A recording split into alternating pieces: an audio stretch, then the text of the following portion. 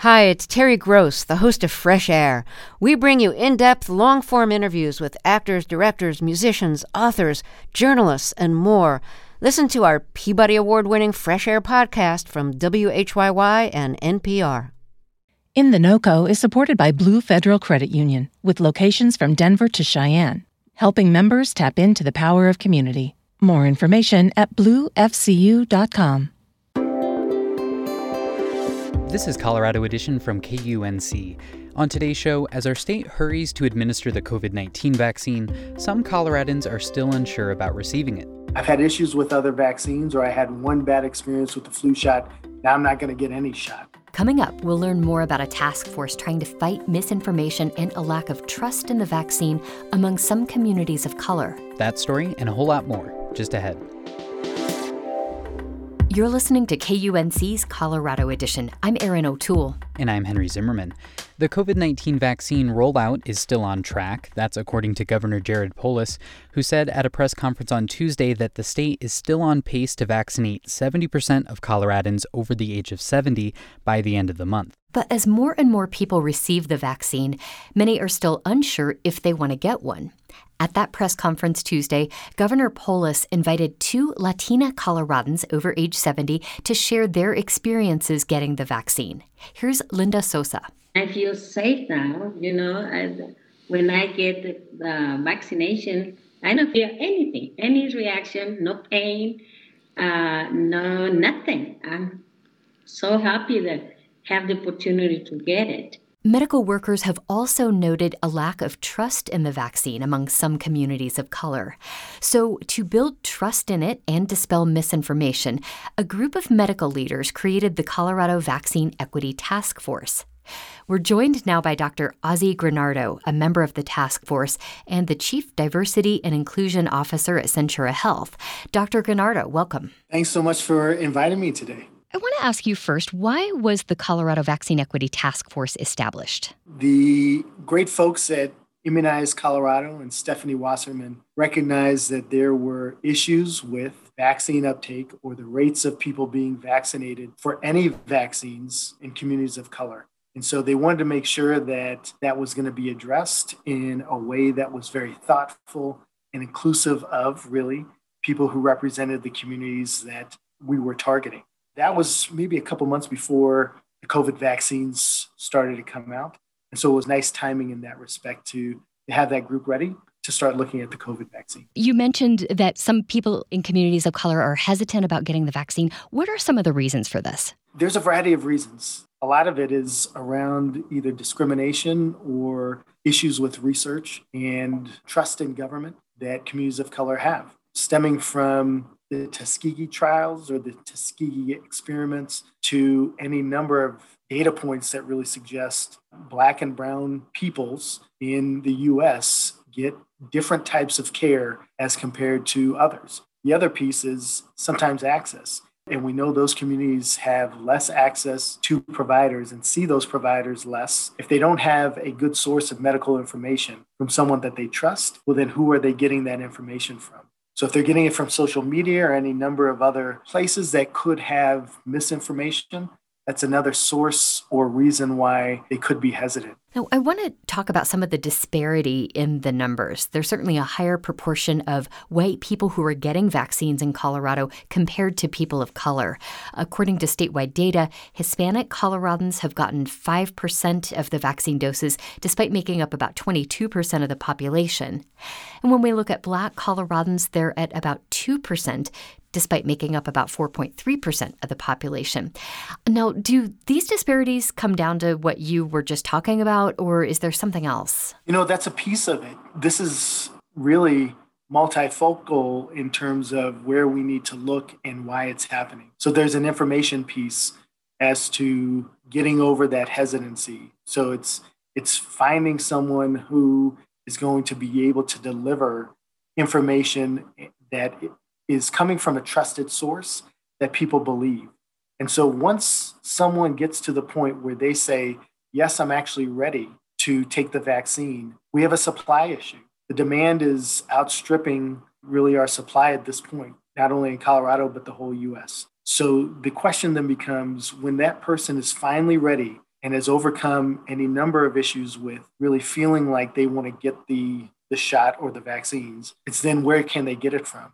Are people getting the invitation for getting a vaccine through email? Well, if you're not working on email, or you're an essential worker and you have other roles that don't focus you solely on your computer, are you going to get an email to get that invitation? For those Latinx communities, is that information in Spanish for those who are native Spanish speakers, or for any of the other communities of color that we have? So a lot of this is, are they getting the information in a way that really people can act upon and then go get the vaccine in a timely manner?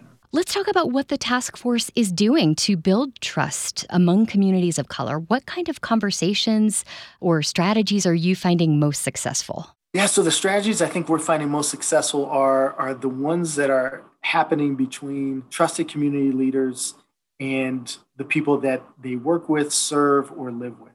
In the task force itself, either being one of those trusted community leaders or working with those community leaders to give them the information that they need to make a decision on whether or not to get the vaccine themselves or not, and or then promote that to others, has been really one of our bigger roles.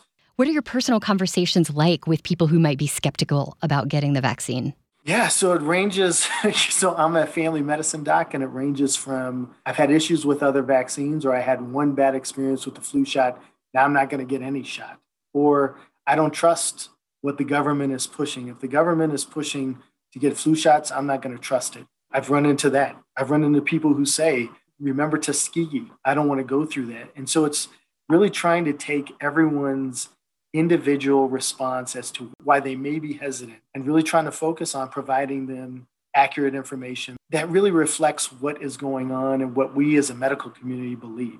To me, the goal is to have everyone immunized, but the work that we're doing is to really provide the best information we can so that people can make their own decision about getting the vaccine. It's interesting, too, that we're hearing about some of these disparities, or the hesitancy has been showing up among healthcare workers, too. At Centura Health, where you work, Black workers were 44% less likely to get vaccinated than workers who are white. Latino workers were 22% less likely. I'm wondering what that tells you, that these disparities exist even for healthcare workers. It tells us a lot. It tells us that, there's still those thoughts or processes that are going through people's heads and hearts around either discrimination or past issues with the research that was done, and then sometimes access again. Want to get your thoughts on how successful has the task force been so far? I think we've been able to do a lot of work with a variety of different organizations in terms of getting the message out. There are other people who are getting the message out. And so part of this is, how can we be a part of the solution and collaborate with people on this and not duplicate efforts, but enhance efforts when necessary? So I think we've done a good job with that. We'll see in the numbers. Part of our work is hard to define. How do we calculate the number of people that we've touched or talked to who are now ready to get a vaccine? That's a difficult number to really take into account. Dr. Ozzie Granardo is a member of the Colorado Vaccine Equity Task Force and the Chief Diversity and Inclusion Officer at Centura Health. Thank you so much for joining us today. No problem. Thank you so much again for inviting me. It was great to talk to you.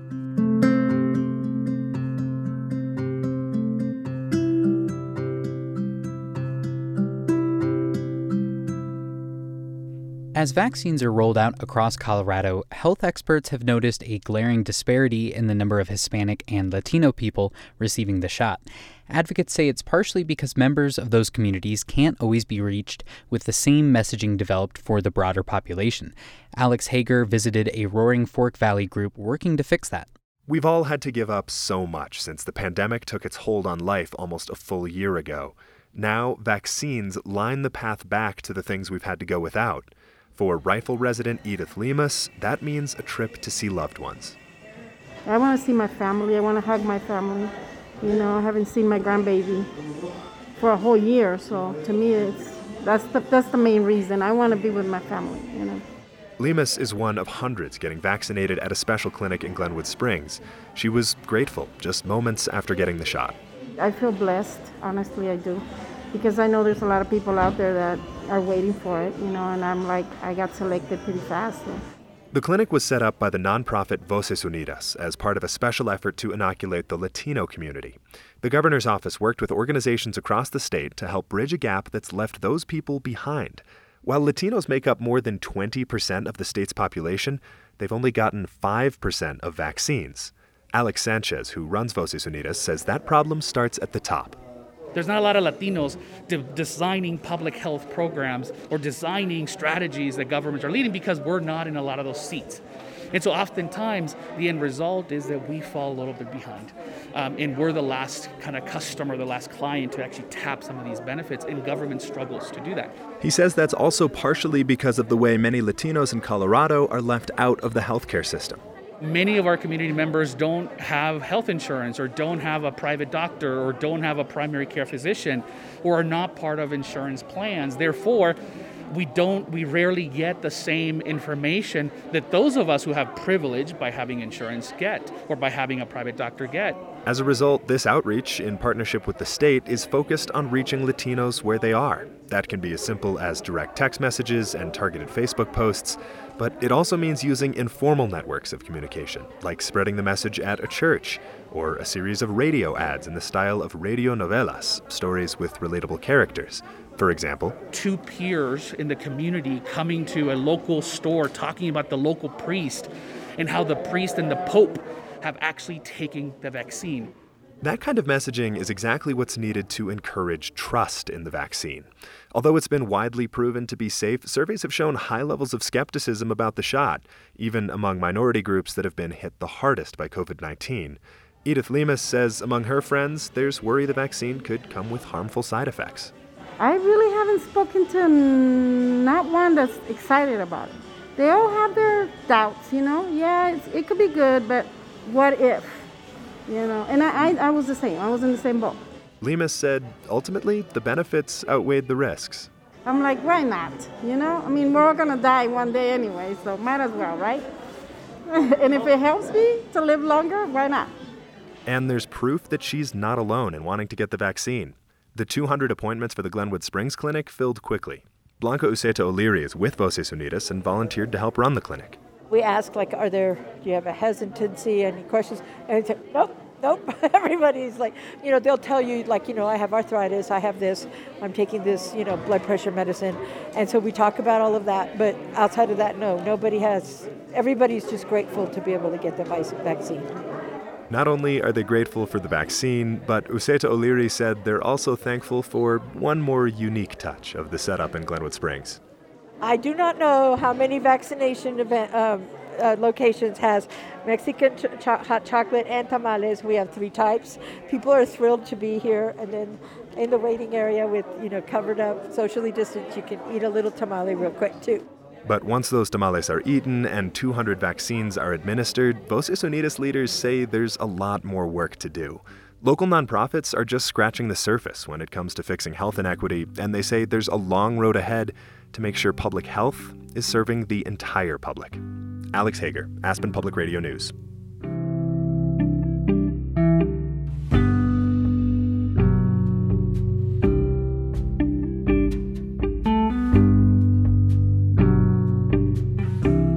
You're listening to Colorado Edition from KUNC.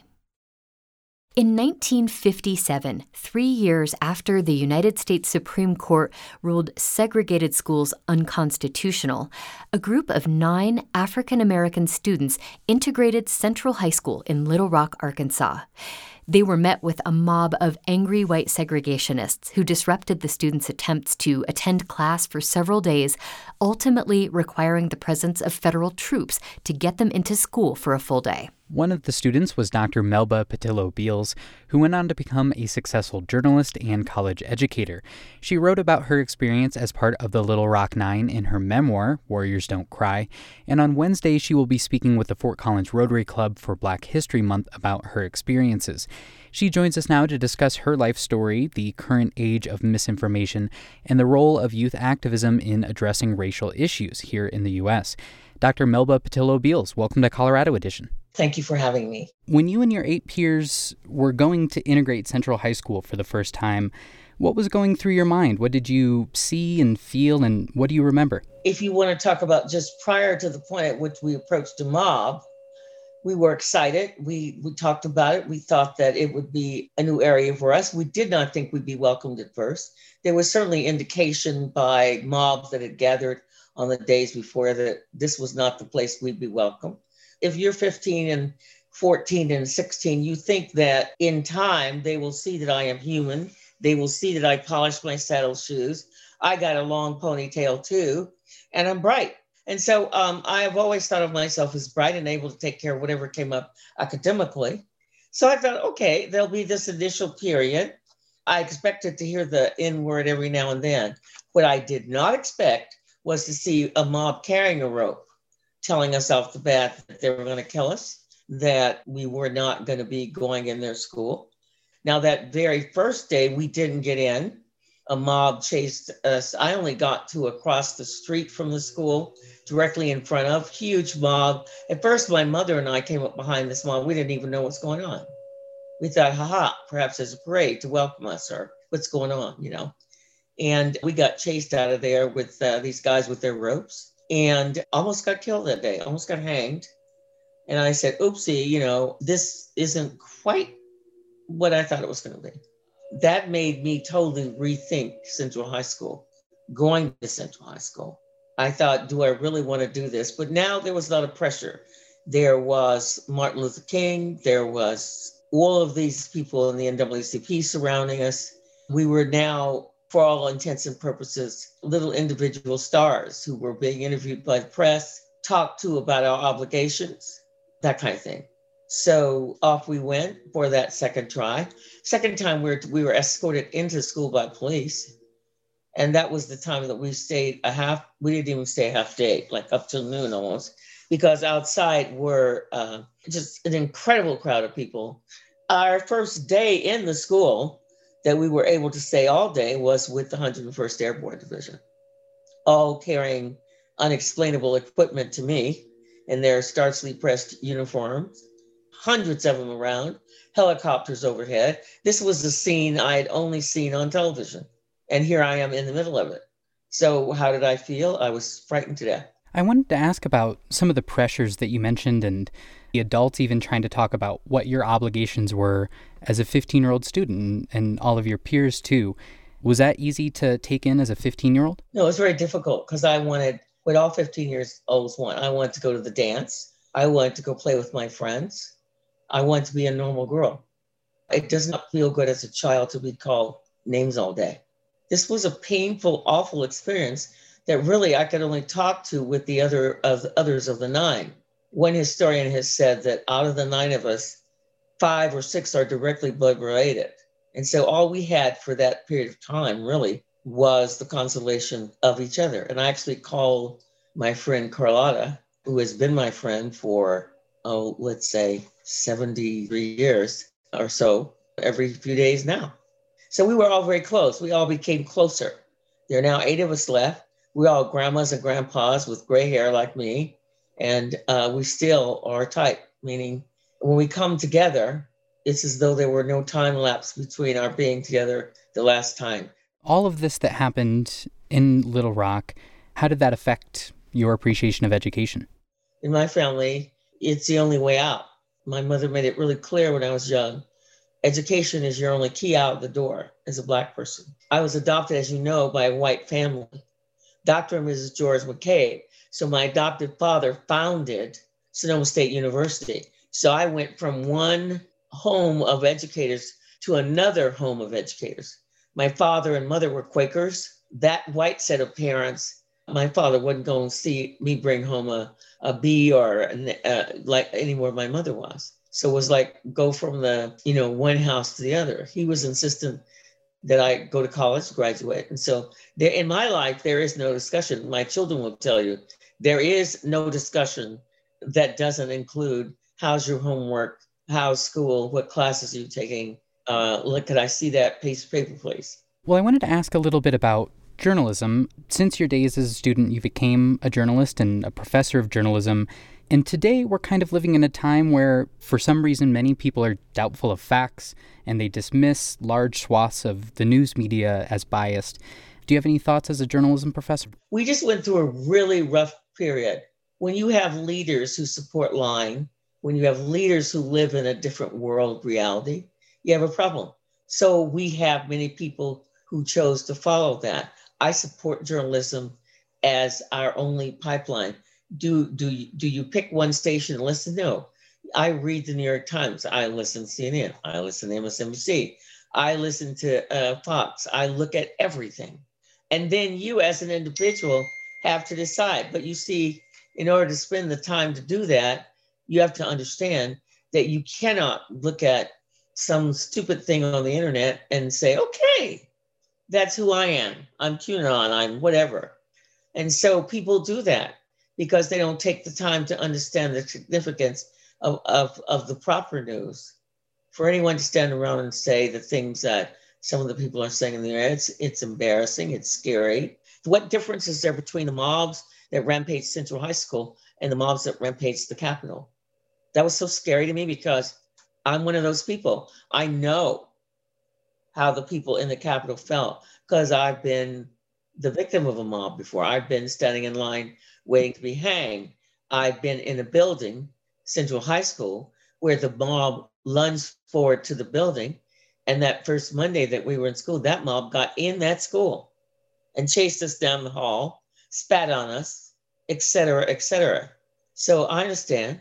One hopes at this point we can listen to each other and try and heal. I don't know if you would consider yourself an activist, but I wonder how you view youth activism when it comes to some of these issues that you were speaking about. I want youth to, like when I taught, I only retired as a professor in 2014.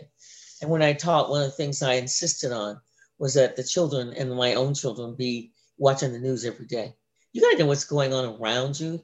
That's the first thing of activism. And then you got to participate. Of course, I'm an activist. Not long ago, John Lewis passed away. Before he passed away, I have actually on my Instagram this picture of him standing behind me, and I'm in a wheelchair because I had 4 spine surgeries. And he looked at me and said, "Hey, Melba, you ain't got time to be sick. What are you doing in that chair? You better get up and get with it." So we don't really have, I don't have time to not be an activist. Every day of my life, I'm right now thinking about the 22 election. What should I be doing? Calling people? Are we going to write letters? What are we going to do? Let's get going. Let's, can I do anything with that? Who's not being nice? Who needs boycott? What's going on? I mean, you got to be with the program. Until I'm dead, as the mortician marches out and sets my toes afire, I hope to be called an activist. I'm angry because I couldn't march further with Black Lives Matter. I was moved by that. First of all, I was put in 3 weeks of depression by the death of Mr. Floyd and the way he died. I'll never forget that white policeman's face as he bent that knee in, as though he had power. And that's the same power I felt white people had over me when I lived in Little Rock under Jim Crow. Exactly the same power. You have the power to put your knee on my neck and press it until I die if you want to. And so for me, I cried, had to go see a therapist. I was hysterical. And I loved the marches that went on after that, because when we were in Little Rock, we were so happy when the white people marched with us because it meant the cops wouldn't shoot into the crowd. The white people who marched with us were our protection. Now here you have, life has moved forward because Black Lives Matter. There were more of our white sisters and brothers on the streets than us. It was a beautiful thing. And to me, it was the one big bit of evidence that we have moved forward. Other than that, at 79, I'll tell you, at 15 or 16, I thought, by the time I'm 50, we won't, by the time I'm 79, I will be in a wheelchair, a rocking chair someplace, rocking back and forth happily, knitting, watching TV. We won't even be discussing this. I won't have anything to do. I'll be a bored girl. I'll watch the evening news, cook pies. I mean, come on, who knew I'd be going to, I go to more activism meetings a week. I go to church 3 times a week now on Zoom, but I'm saying I'm as active as I was when I was 20, just in a different way, I would have bet you that it would have all been solved by now because this is 65 years, come on. But we're nowhere near a solution. So it demands that we continue to work. That was Dr. Melba Patillo-Beals, one of the Little Rock Nine. Her memoir about her experience integrating Central High School in Little Rock, Arkansas, is called Warriors Don't Cry.